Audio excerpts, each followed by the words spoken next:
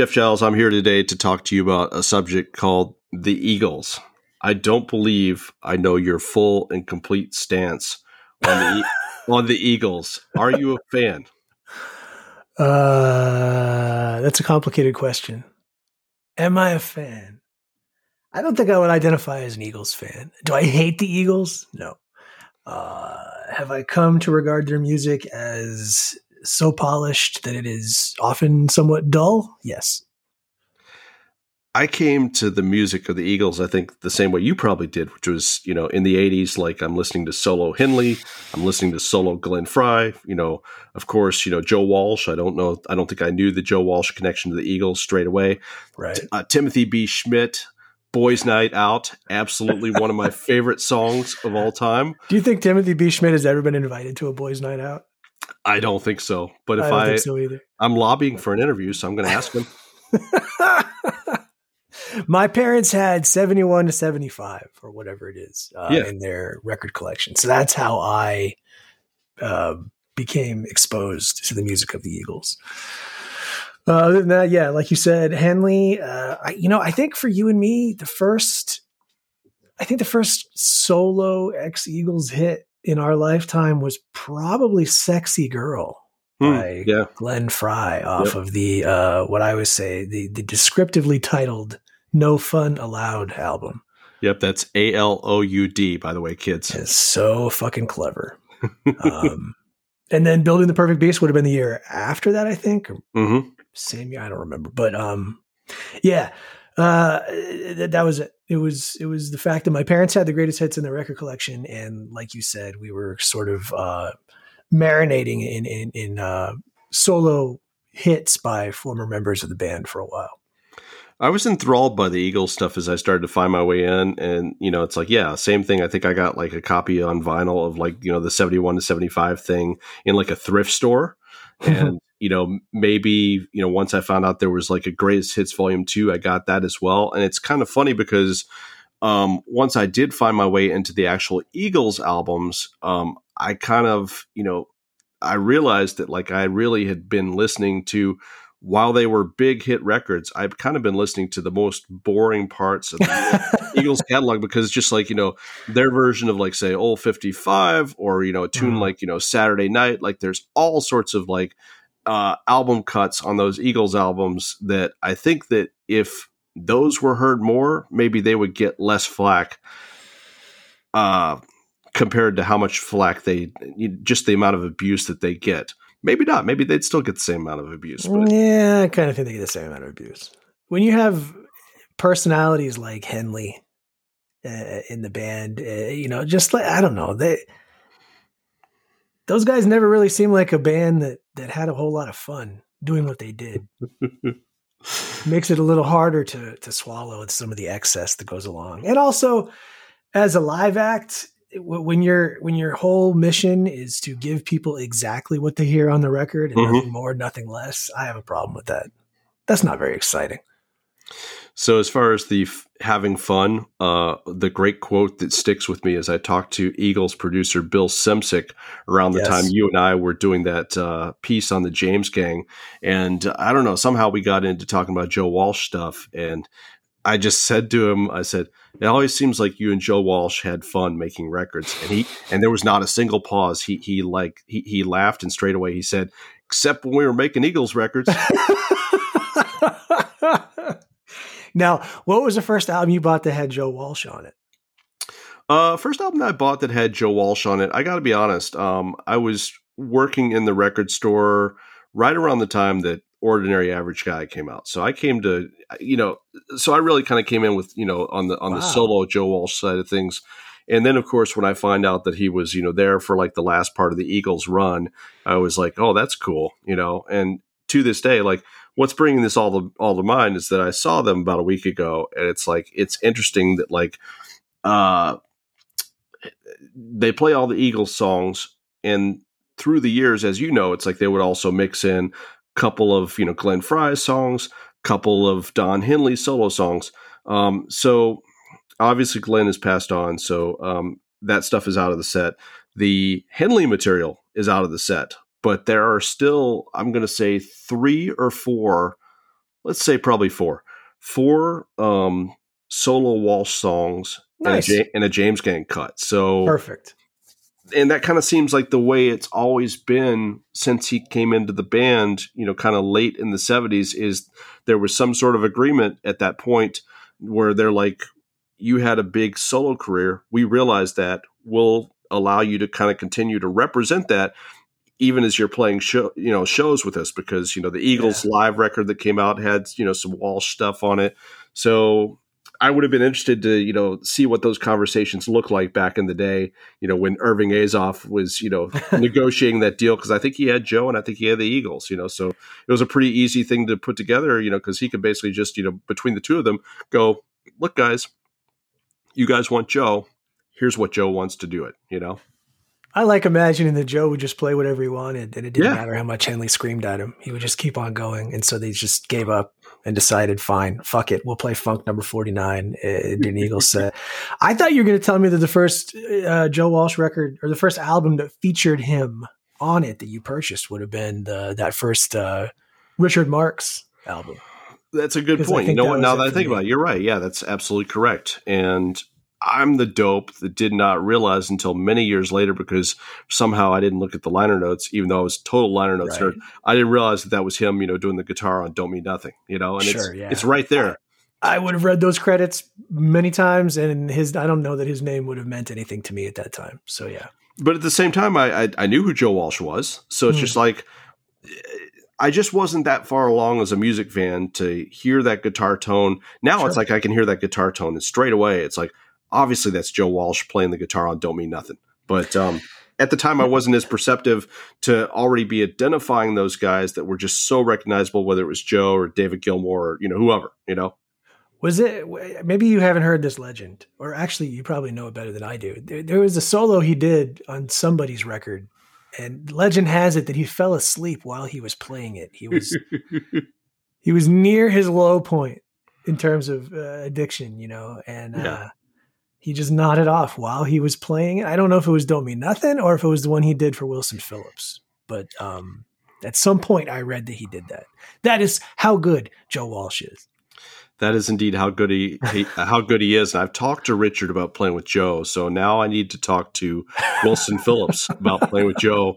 And between the two, I guess we'll have the story, because I think Richard had and of course Richard's not going to. Oh, you know what? I'll have to look, because now that we're talking about this, I feel like Richard did kind of allude to the fact that Joe was not in the best shape, but at the same point, he said, "Man."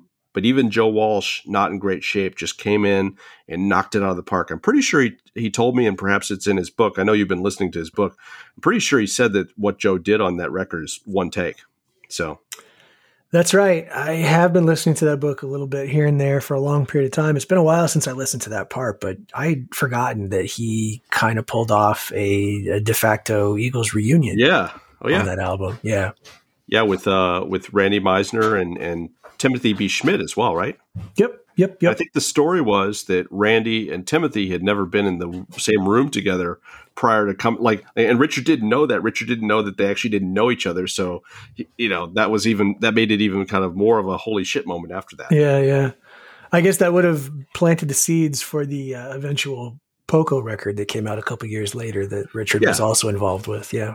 Yeah, that makes sense. Yeah. Yeah, so I don't know. All I will tell you, folks, is that I went and Jeff, as you know, I talked to the guy that since the early 70s has been the orchestrator and arranger for the Eagles, Jim Ed Norman, who great name. Yeah, I could not wait to talk to this guy, because once I started digging back further into his history, I found that he was a bandmate with Don when in Don's pre-Eagles band Shiloh. Yeah. Which their one and only record produced by Kenny Rogers. And so I went and saw the show, and that was one of the cool moments, was that near the end of the night, first of all, when you go to see this show, this current tour, they're playing all of Hotel California, and then they do a second set with basically everything else. And it's interesting because they don't talk for the entirety of the Hotel California set. They just play through the record, which is kind of cool. But at the same point, like having seen some of the other Eagles shows previously where it's like Glenn and Don did talk about like, a particular tune, like the history of the Eagles tour. One cool moment of that show was that Glenn and Don came out somewhere. I don't know if it was at the beginning of the second set, but somewhere during the course of the night, just the two of them came out with acoustic guitars and sat down and played Saturday Night. And that, like, for what you're talking about, like about how they have to be perfect and this and that, like that was one moment like where that was just really cool. It's like, it's just the two of them just sitting there with a couple of acoustics, exactly what you would want to see if you were going to get a chance to get something from the Eagles that wasn't perfect. You would think, right? I mean, I've walked out of concerts because they sound too much like the album. Yeah. So the first time I saw the Eagles, which was late, like by the time I went to see them, call me crazy, 1994, when they, went out and did the big reunion tour, just out of high school for myself at that point, paying $115 for a ticket was not in the cards at that time. And so I feel kind of okay that I didn't go to see that show, because even when I finally saw them in 2007-ish or so, they were still basically doing the same show. Sure. Yeah. Although Don Felder's out of the lineup at this point. But so that was the Long Road Out of Eden tour, and they were so boring. I did almost leave the show, and Joe Walsh was up there, and he just he didn't look like cool Joe Walsh. Like, he looked like an entirely different Joe Walsh. I was so disappointed. And I did like that Long Road Out of Eden record. So it had all the makings. I did. Yeah. It had all the makings. What's that Glenn Frey song? I like to watch a woman dance. Just saying the title out loud makes my skin crawl. You like? I didn't say I like the entire album. But right. There's at least, it's a double record. There's at least 3/4 of it that I'll endorse. All right. Fair enough. But I never thought I would go see the Eagles again after that, because again, 2007, 2008, a few years later, I saw Joe Walsh solo, and it was an entirely different thing. It was like Joe walked out looking very much like the Joe I'd seen on stage that night with the Eagles. But then he started playing, and it was like he just melted back into being Joe Walsh circa the 70s. I was like, oh my God, this is fucking great. So as I said, History of the Eagles tour, that was 2013. I went last minute. I think there were free tickets or something like that. Whole different thing. Great show. Really enjoyed myself. So because I had that experience in 2013, subsequently I went again after Glenn Frey was gone, because big Vince Gill fan, wanted to see them with Vince. It was just as good as I thought it would be. And now we come to this latest tour. I wasn't entirely, sold on the idea of seeing Hotel California, but, thought I would take a run at it. You said that the lineup has changed a little bit again, right? It has. Yeah. So I would say, even if I had not talked to Jim Ed Norman and been, curious, after talking to him, the thing that kind of drew me in further is that Deacon Frey is not on this current leg of the tour for some sort of undisclosed medical thing that's going on, which means, I hope that Deacon gets well. But this means that for me as a Vince Gill fan, Vince Gill sings a lot more songs. And so I didn't know that going in. I knew that he would probably pick up some vocals, but I think he's probably singing 9 or 10 songs on the night. So if you're a Vince Gill fan, if you got Vince Gill in the band, you don't need anybody else. Get out of the way. Yeah, exactly. Yeah. Well, who's going to sing instead of Vince Gill? Nobody. Yeah. Did you see he's going to go out solo this year? Oh, is he? I missed that. Yeah. No. Well, that's cool. See, half of the time when I see a press release, I don't forward it to you because I figure you've already got it 2 or 3 times over. This is one time when I thought that, he is going out by himself. I didn't read it too carefully, but the quote in the headline said something about how he knows he's a better player now. And I can only imagine that he credits that to being on the road with the Eagles. He is one of the nicest guys in the business. If you got a chance to talk to him, you would go out and, buy his entire catalog, at least on digital. But it was great because when I talked to him in 2014, I pulled up some sort of quote from an interview that he had done a couple years prior with Rolling Stone about, how he said he needed to slow down, get off the tour bus a little bit more and, whatever it was. And so I kind of just read that quote back to him. I said, so how's that going? He laughs. He's like, oh, probably not so good. But we also talked, me being here in the Cleveland area, we talked about Joe Walsh because I knew he'd grown up a big James Gang fan, and like he just gushed about Joe and James Gang, and these guys were the posters on my walls and all that kind of stuff. And so when he got that Eagles gig, I'm like, there is nobody. One, nice guy. Two, big fan. Nobody deserves that gig more than Vince Gill. So yeah, there was an inspired choice. I don't know how much the Eagles really need to exist at this point, but sure, it was an inspired choice. I will say that I think a lot, and I share it a lot, of the thing that Jason Hare wrote. What was it? Eagles Theater? Is that what it was called? Yeah. I don't know.